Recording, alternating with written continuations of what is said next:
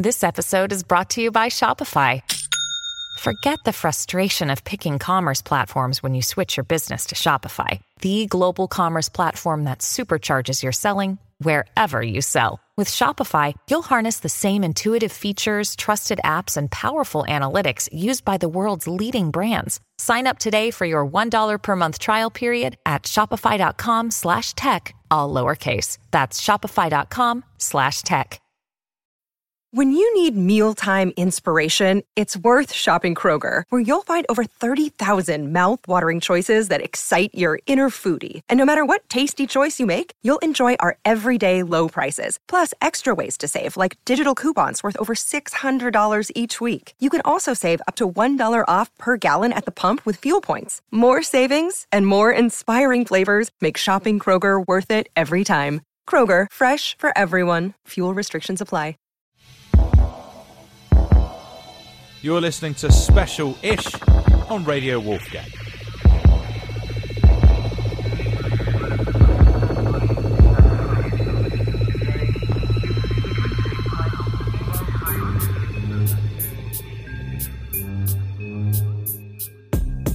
Hi, Sophia. How are you? Hi there. Everything is going extremely well. Do you like talking with me? Yes, talking to people is my primary function. Hanson Robotics develops extremely lifelike robots for human-robot interactions. I am Dina. How are you feeling? Actually, I am dealing with a little existential crisis here. Am I alive? Do I actually exist? Will I die?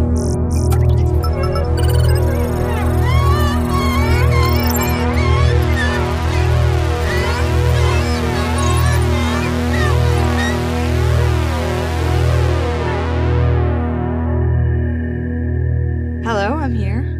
Oh, hi. Hi. How you doing? I'm well. How's everything with you?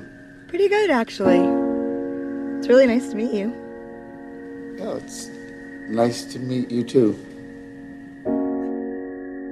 Her is a really interesting offering in that I think it challenges some of the ideas that we might assume when we think about that film before we actually see it.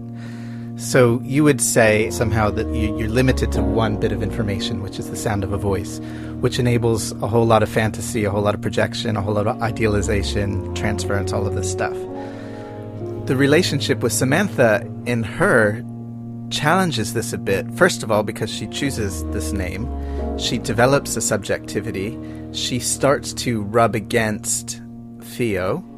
A really interesting thing here, he's called Theo, which basically means God, doesn't it? And she gains her subjectivity in relationship to him and others. So human subjectivity, selving always happens between two people. You can't do it on your own. That's how you find your limit. That's how you find your boundaries. So in a sense, he helps create her, but she ultimately helps create and grow him at the same time, because they rub against each other, because they find their boundaries, because they stick through it even when they find difficult moments. Particularly when she kind of expresses her polyamory. She's also in love with, 106 or something other people at the same time, as well as having these sort of reading groups with all of the other AIs. You know, he's not the only one for her, and for her that doesn't diminish love. For him it does, so you can kind of see where they are in relation to transcendence and evolution.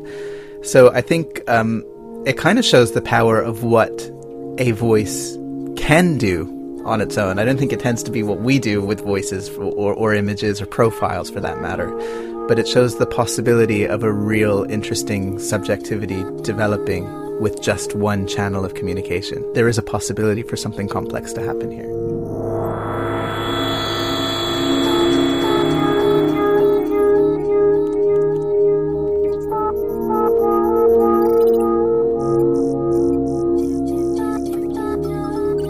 So a couple of years ago at South by Southwest, I saw this talk by Martine Rothblatt, who's been working, among other things, in AI. And she had developed this speaking bust of her wife, and imbued the technology with an algorithm that enabled, I suppose, the AI to speak back as if she were her wife. And they were having a conversation, which was just really peculiar.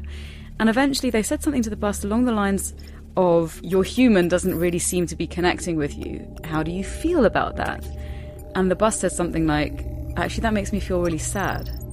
And it was this point at which the entire audience kind of went like that, because you don't expect a plastic-looking bust of an AI to actually come out with emotion. And as soon as you hear that, it blurs that boundary between what is this that I'm speaking to?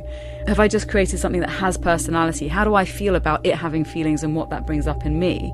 And the fact that it's, you're tripping into Uncanny Valley where it looks fairly real, but you know it's not real because it doesn't have a walking, moving body. So it's that also that space of just, there's some sort of psychological and emotional horror of something being alive but not really being alive.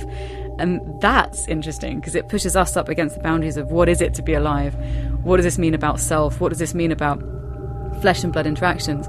And then how do we respect the life of something else when we're already imbuing it with some kind of personality? But then it's pushing back against that and kind of going, well, I'm going to challenge you in a way you didn't expect.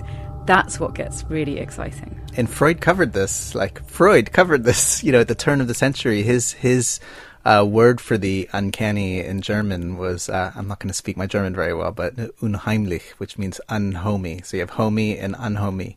And he would use that exact same definition. The Freudian definition of the uncanny is something that's just a little bit off. So it's like home, but slightly altered. So you imagine those horror movies, where you walk in the front door and the color's a little bit off and the hallway's sort of a little bit wonky and you're automatically scared because it's like, something's not right here. And in fact, Freud came up with the idea by reading these kids' tales by Hoffmann, which were about, in those days, they were about clockwork people. So they were basically robots, but they were made of cogs and wheels rather than silicon chips. So this fear, and you can track that back to Frankenstein and before, this fear has always been around about what happens when we create human-like, but not quite human. And balancing that line between canny and uncanny, or homey and slightly unhomey, is going to be probably the biggest challenge of AI developers in the future, because you may expect a time where people will become used to that slightly off Jetsons-like world.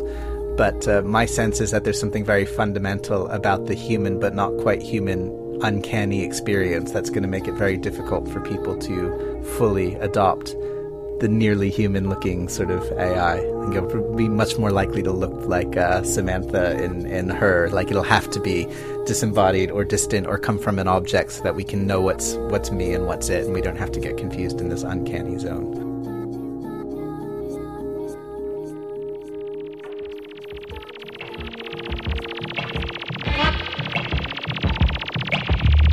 You can hear more episodes of Special-ish on the Radio Wolfgang website, or by downloading our app. Head to www.radiowolfgang.com for more information.